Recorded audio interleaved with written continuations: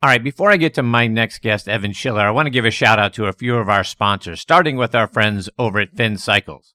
It's time to rethink golf. The game is at a tipping point. The young people we need in the game don't have 4.5 hours to spend out on the course. Pairing Finn Cycles with a desire to play ready golf can cut playing time in half because all golfers go directly to their own golf ball. Plus, it's tons of fun. Go online to finscooters.com and click on Find a Fin for a course that has them near you. I also want to give a shout out to our friends over at Golf Pride. Did you know that Golf Pride lets you rep your favorite team while also using the #1 grip in golf? Your team, your grip, MCC Hybrid Grips, the #1 grip series worldwide. Features an exclusive brushed cotton cord in the upper hand for all-weather performance, with premium rubber in the lower hand for added feel. The new MCC Team Series is available in a variety of new color combinations, so you can rep your favorite team out on the course. Available in standard and midsize. Check it out online by going to golfpride.com. And folks, this segment of the show is sponsored by our friends over at the PGA Tour Superstore. This segment of the show is brought to you by the PGA Tour Superstore. See why golfers everywhere are proud to call PGA Tour Superstore their golf pro shop. Visit them online at PGATourSuperstore.com. Now back to Chris and more of the show. All right, now next on the tee with me is Evan Schiller. And if you're not familiar with Evan's work as a photographer, you need to go check out his site, evanschillerphotography.com. And I'm not exaggerating, folks, when I say this. He's the best photographer on the planet.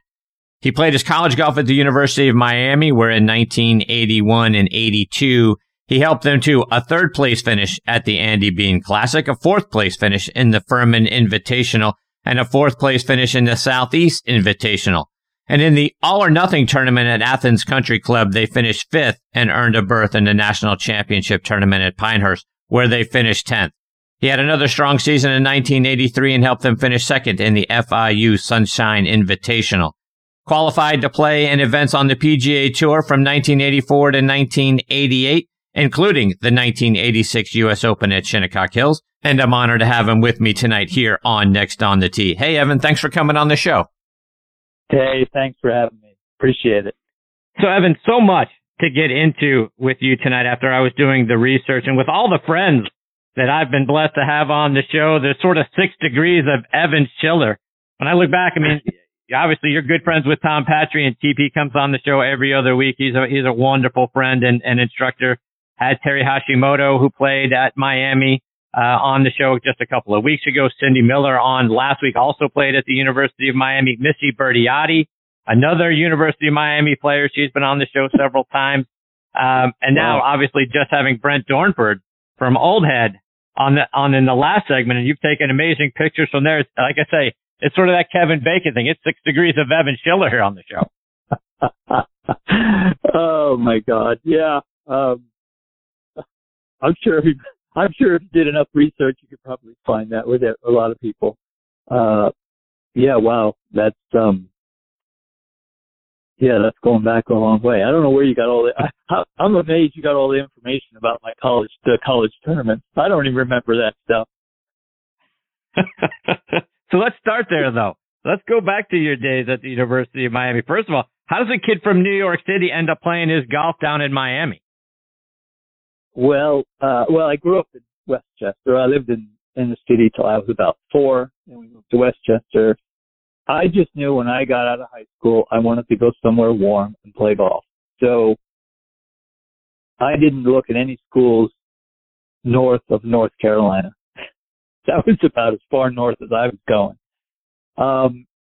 And actually, I went to Tulane University in New Orleans for a couple of years, and the golf program wasn't what it was deemed to be, so I transferred to Miami. And it wasn't really planned. I was speaking to a friend who was enrolled there, and she said, "Well, what are you going to do?" And I don't know, I'm maybe going to take a year off, take a look at what I want to do. She said, "Well, why don't you come down here and hang out and check out University of Miami?" And I laughed, and I said, "I don't know if my father's going to let me go to Miami." Anyway, so I went down there, I looked at the school, I liked it, I talked to the coach. Make a long story short, I literally went to the admissions office and said, "Hey, what do I have to do to get in?"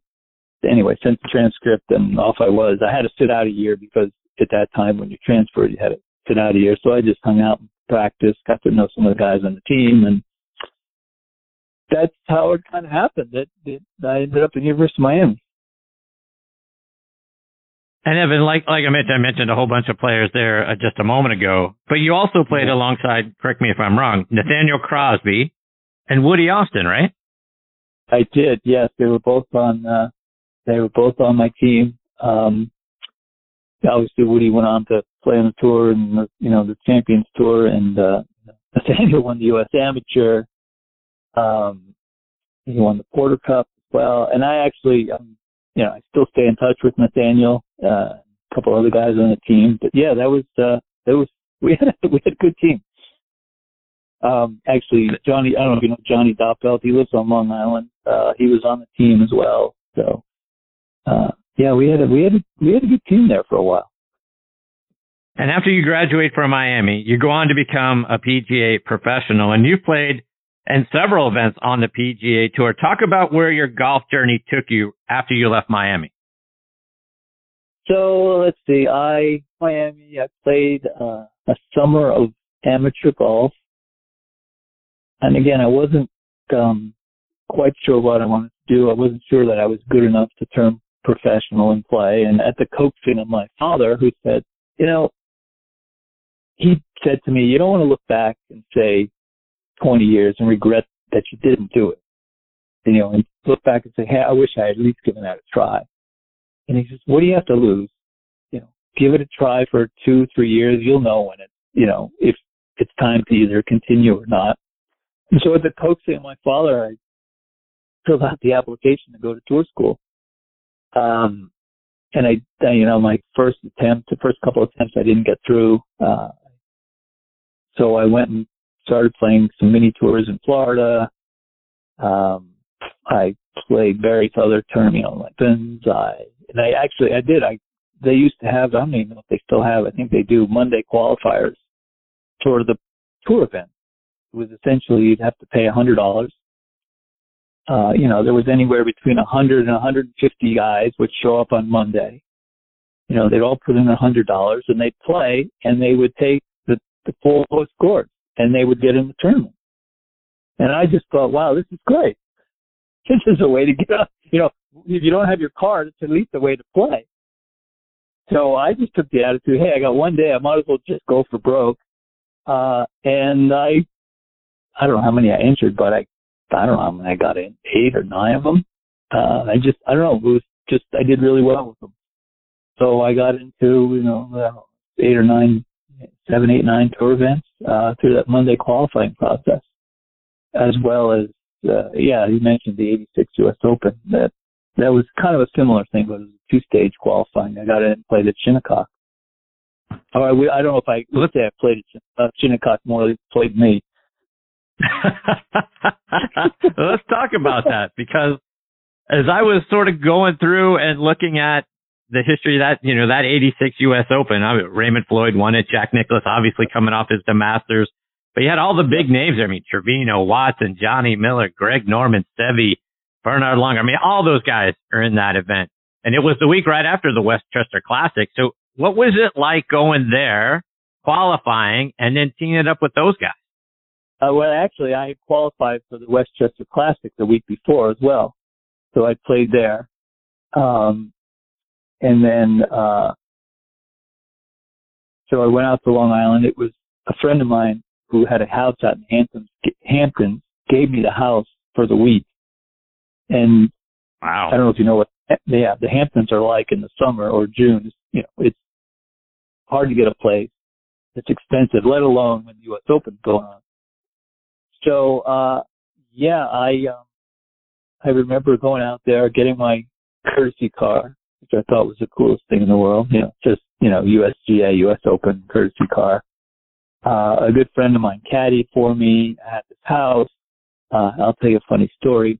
So I went out on a Sunday, or maybe it was a Saturday night, and I played a practice round on Sunday. And I remember going out early in the morning to hit some balls, and it was really foggy. I'm out there on the range hitting balls, and I noticed there's somebody hitting balls behind me. And the sound that was coming from the shots that this man was hitting, I had never heard before. It's almost like I could feel the ground, like a little bit of vibration. At least I thought I could. But I'd never heard a sound like that from anybody hitting a golf ball. And I turned around and it was Greg Norman, he's like 10 feet behind me, hitting balls. And he's just lacing these things. And if you recall, he led every major going into the last round that year. Right. So needless to say, I was a little nervous. And then out of the fog from the other direction, another guy comes and puts his balls down about 15 feet in front of me the other way. It's Nicholas. Wow. So those two are going out to play a practice round because they knew each other.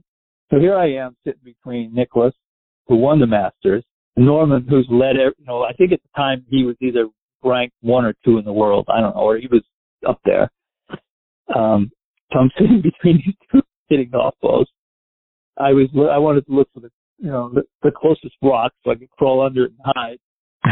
Talk about feeling small.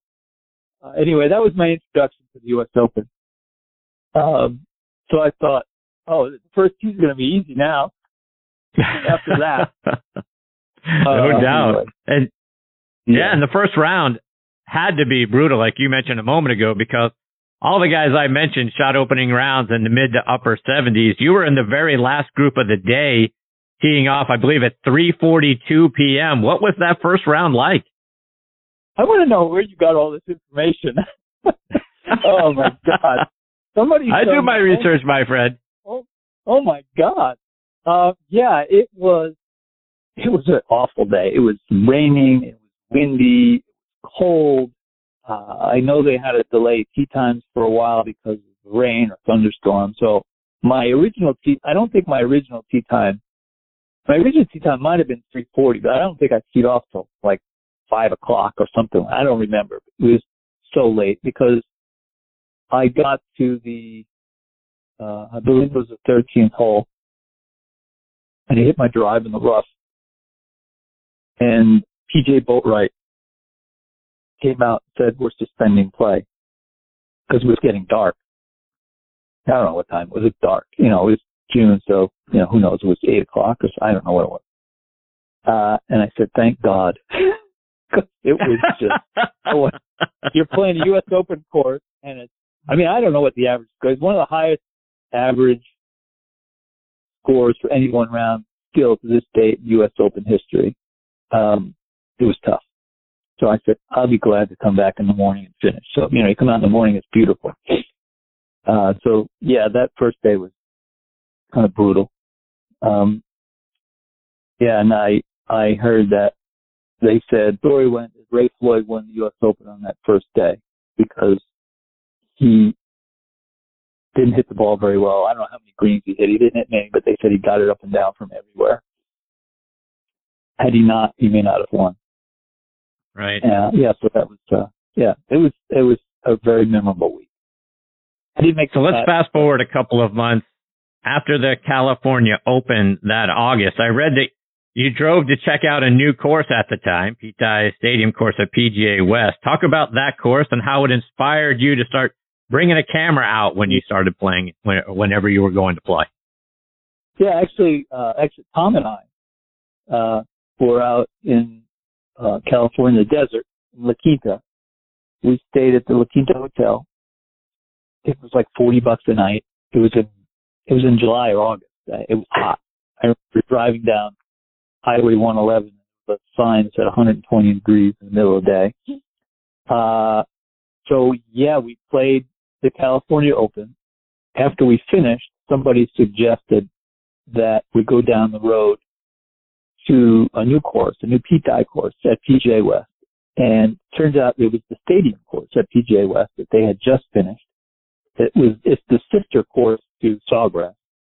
So we got up early and we played because we wanted to play before it got really hot. We come to the ninth hole, and the ninth hole is par 4. It's a light little dog leg to the right. I don't even know what to call it a dog leg. It just kind of curves a little bit. There's this lake. There's a sand trap that runs almost the length of the lake. and you have railroad ties, separating the sand from the lake, the teeth dye railroad ties, and then the fairway and the green. And the backdrop is this mountain. So we hit our shot, and I'm walking, and it's dead calm, and there's a perfect reflection of the mountain in the water. Incidentally, the hole is called Reflection. No doubt why. And I looked at this and I said, wow, this is really beautiful. And didn't have cell phones at that time. I said, I got to go home. I got to start bringing a camera with me. So it was that scene that inspired me to go home, get a camera, and start taking with me. And I, subsequently did. And just to take the camera with me, taking pictures of my friends or the courses I played. And I remember I would hang them up in my bedroom. The whole, it was little 8x10, but I had the whole top of my wall lined with these photos I had taken of all the courses I played. Little did I know what it was going to amount to years later. So enter our mutual friend Tom Patry, who is near and dear to both of our hearts. And he was, I believe, the head golf professional at Westchester Country Club, and you were an assistant pro there. And TP suggests something to you about the pictures you're taking. Do you mind sharing that story? Yeah, no, not I. Well, I was working at Quaker Ridge, and John Kennedy got the director of golf. John Kennedy was the director of golf or head pro, and Tom, I believe, went there as the director of instruction. And he called me and said, "Would you be interested in coming over here?" So we talked, and I said yes. So I don't remember which year it was, my first or second year, photos of the golf course, just for fun, like I had been doing. So he suggested that, why don't you put some photos in the pro shop during the Buick Classic? Because, the Buick Classic used to be there every year in June. And I kind of laughed, and I thought that was pretty funny, right? Like a joke, like who the hell's going to buy these things? So I did, and, lo and behold, it's like the Monday or the Tuesday during the Pro-Am, a number of them sold. So I had to get some more. I had to get some more made and framed to put them back in because somebody had bought them. And, that's how it got started. I did it at a few other clubs in the area, and, one thing led to the next, and then clubs were asking me, and it took off from there. That was the start of it. Again, little did I know what it was going to amount to. I never thought you could make a living as a photographer. Now you're sort of the guy, have camera and ladder. Oh, by the way, will travel. Talk about the places your photography has taken you that you never thought you'd have an opportunity to be. Oh my God. Wow. I've been to South Africa, but I don't know that it was because of my photography necessarily. It was more because I was playing golf, but I did go back there because of my photography. All over Ireland and Scotland, all over this country, Mexico, Hawaii. I don't know that I ever would have gone to Hawaii, or I probably would have ended up there, but not as many times as I did if it wasn't, I don't know how many times I've been to Hawaii, 10. But mainly from photography, all around Canada, the Caribbean. I don't know that I would have gone to the Caribbean as many times as I've been there. Just, getting to go to some of these incredible resorts, some really magnificent golf courses, private resort, that I wouldn't have gotten to probably had it not been for my photography. So I feel very fortunate. You mentioned Ireland, Evan, and as you may have heard, I had Brent Dornford, the marketing director of Old Head Golf Links, on in the last segment, and you've been there and taken some stunning pictures of that property. Talk about your experience at Old Head. I've been there, I want to say 3 or 4 times. I don't remember. Recently, I think it was 3 or 4 years ago. It is, how can I say this? It's one of, if not the most stunning setting I've ever been to. I mean, I haven't been to New Zealand, to, Tara Iti or Cape Kidnappers or Kari Cliffs yet, but it's just incredible, stunning location. You know, it's like Brent said, it sits out on the headlands, and it's this headlands is this little peninsula that sticks out onto the water. I think the lighthouse might be 2 miles out. I mean, so this thing it sticks out into the water a mile and a half or two. One of the things that I mean, the golf course is fabulous, and it has improved over the years because they've made some really, really wonderful changes that it keeps improving. One of the things that I was blown away with, you know, not just the setting and the beauty that the water is all around you, these incredible cliffs was, and then Brent had talked about it, was the wildlife and the fauna, you know, the trees and the bushes and the flowers. I mean, I think they have species there, and they have species of plants and animals that I don't think they have in too many other, that are just, you know, indigenous just to that place. So, you know, you walk around and feel like you're in this wildlife sanctuary that happens to have a golf course on it. Oh, by the way. Yeah, by the way, it's a golf course on it. And the town of Kinsale is wonderful. It's beautiful. Little, just incredible harbor, great restaurants, great place to stay. It's really idyllic. You know, whether regardless of the weather, you know, it could be, I've had beautiful days, I've had windy days, I've had rainy days. So, there's no shortage of incredible beauty there. So, yeah, I could spend, you know, weeks there photographing that place and never get tired of it. No doubt. Evan, just a couple more before I let you go. And I love the shot that you have available on your website of the 18th hole at St. Andrews, and the story behind how you were able to get it. It's that elevated picture of the 18th hole. Do you mind sharing that story? I'm amazed you found all these things.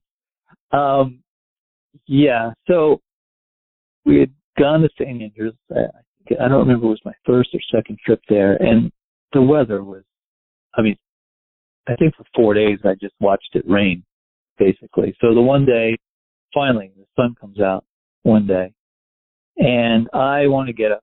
You know, I didn't have a drone then. This was, you know, back before people were really using drones. And I didn't have a helicopter. I wanted to get up high, photograph the 18th hole, you know, the first and the 18th hole run right next to each other. And I thought, well, you know, the old course hotel is there.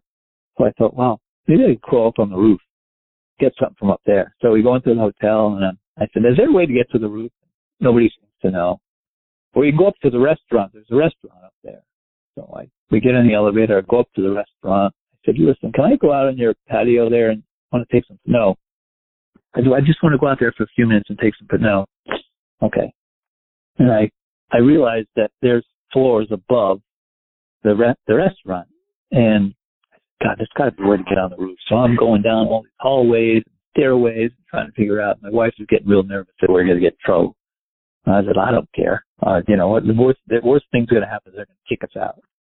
So I finally find the staircase, and there's I guess I take it all the way up, and I think this goes to the roof, but I couldn't open the door, so I'm like kicking it. So I finally, I get the door open, and I'm on the roof. When I made it around, I kind of had this ledge, so I crawl up on the ledge and look right down on the 18th and the first hole. So that's perfect. So I went up there. Unbelievable. Yeah. That's awesome.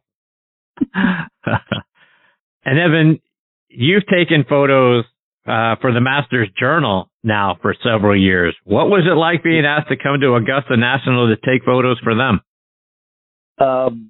It was, well, I'll tell you, I was actually, Golf Digest publishes the Masters Journal for Augusta. And I knew some people at Golf Digest, Mike Johnson, who's still there, who's the equipment editor. He and I had grown up playing junior golf together. And they were looking for somebody to, not their staff guys there, you know, were there shooting the action. They wanted somebody to do a special assignment, be there to do a special assignment. Calls me and said, hey, do you want to do this? I said, yeah, sure.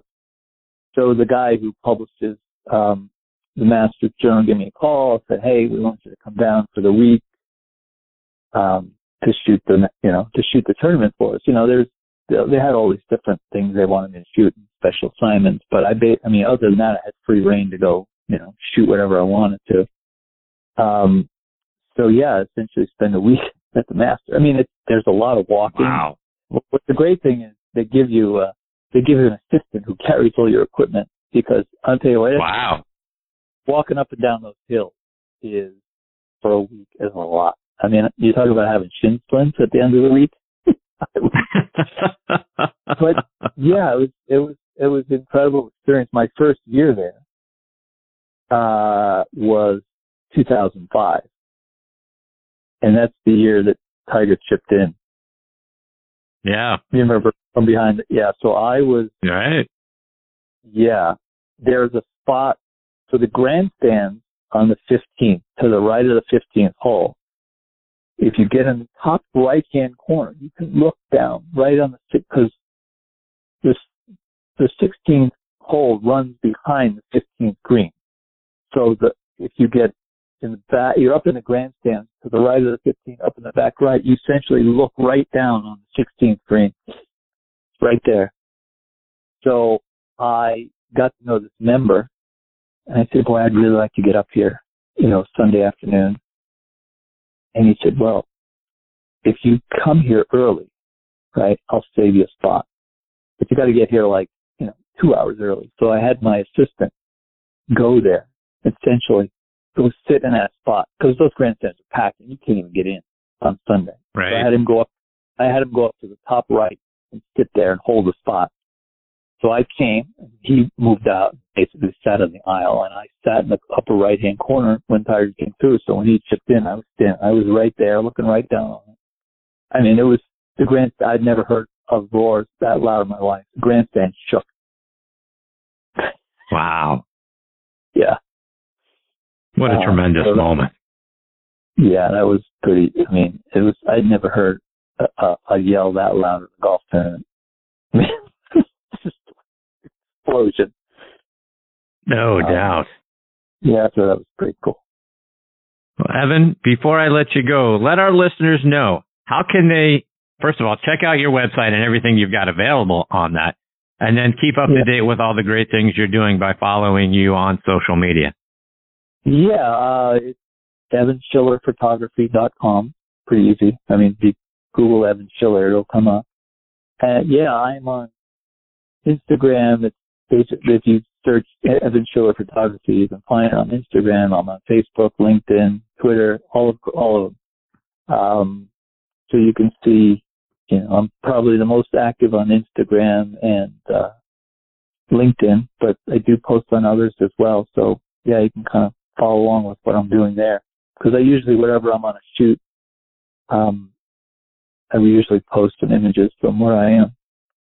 So yeah, it's well, great, Evan, I've made a lot of friends through social media, so we keep in touch.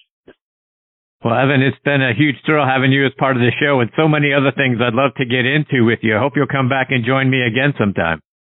That would be great. Yeah, I'd love to. That would be great. Yeah, I know. You could talk forever, right? Yes. You've got so many great experiences, and so much of your photography is, like I said, I think you're the best photographer on the planet. Your use of light is something that I don't think anybody else does. It's tremendous. I'd sure love to spend some more time with you sometime. That would be great. Thank you so much for having me on. We would appreciate it. Absolutely. Thank you, Evan. Stay safe, my friend. All the best to you and your family. We look forward to catching up with you again soon. All right. You got it.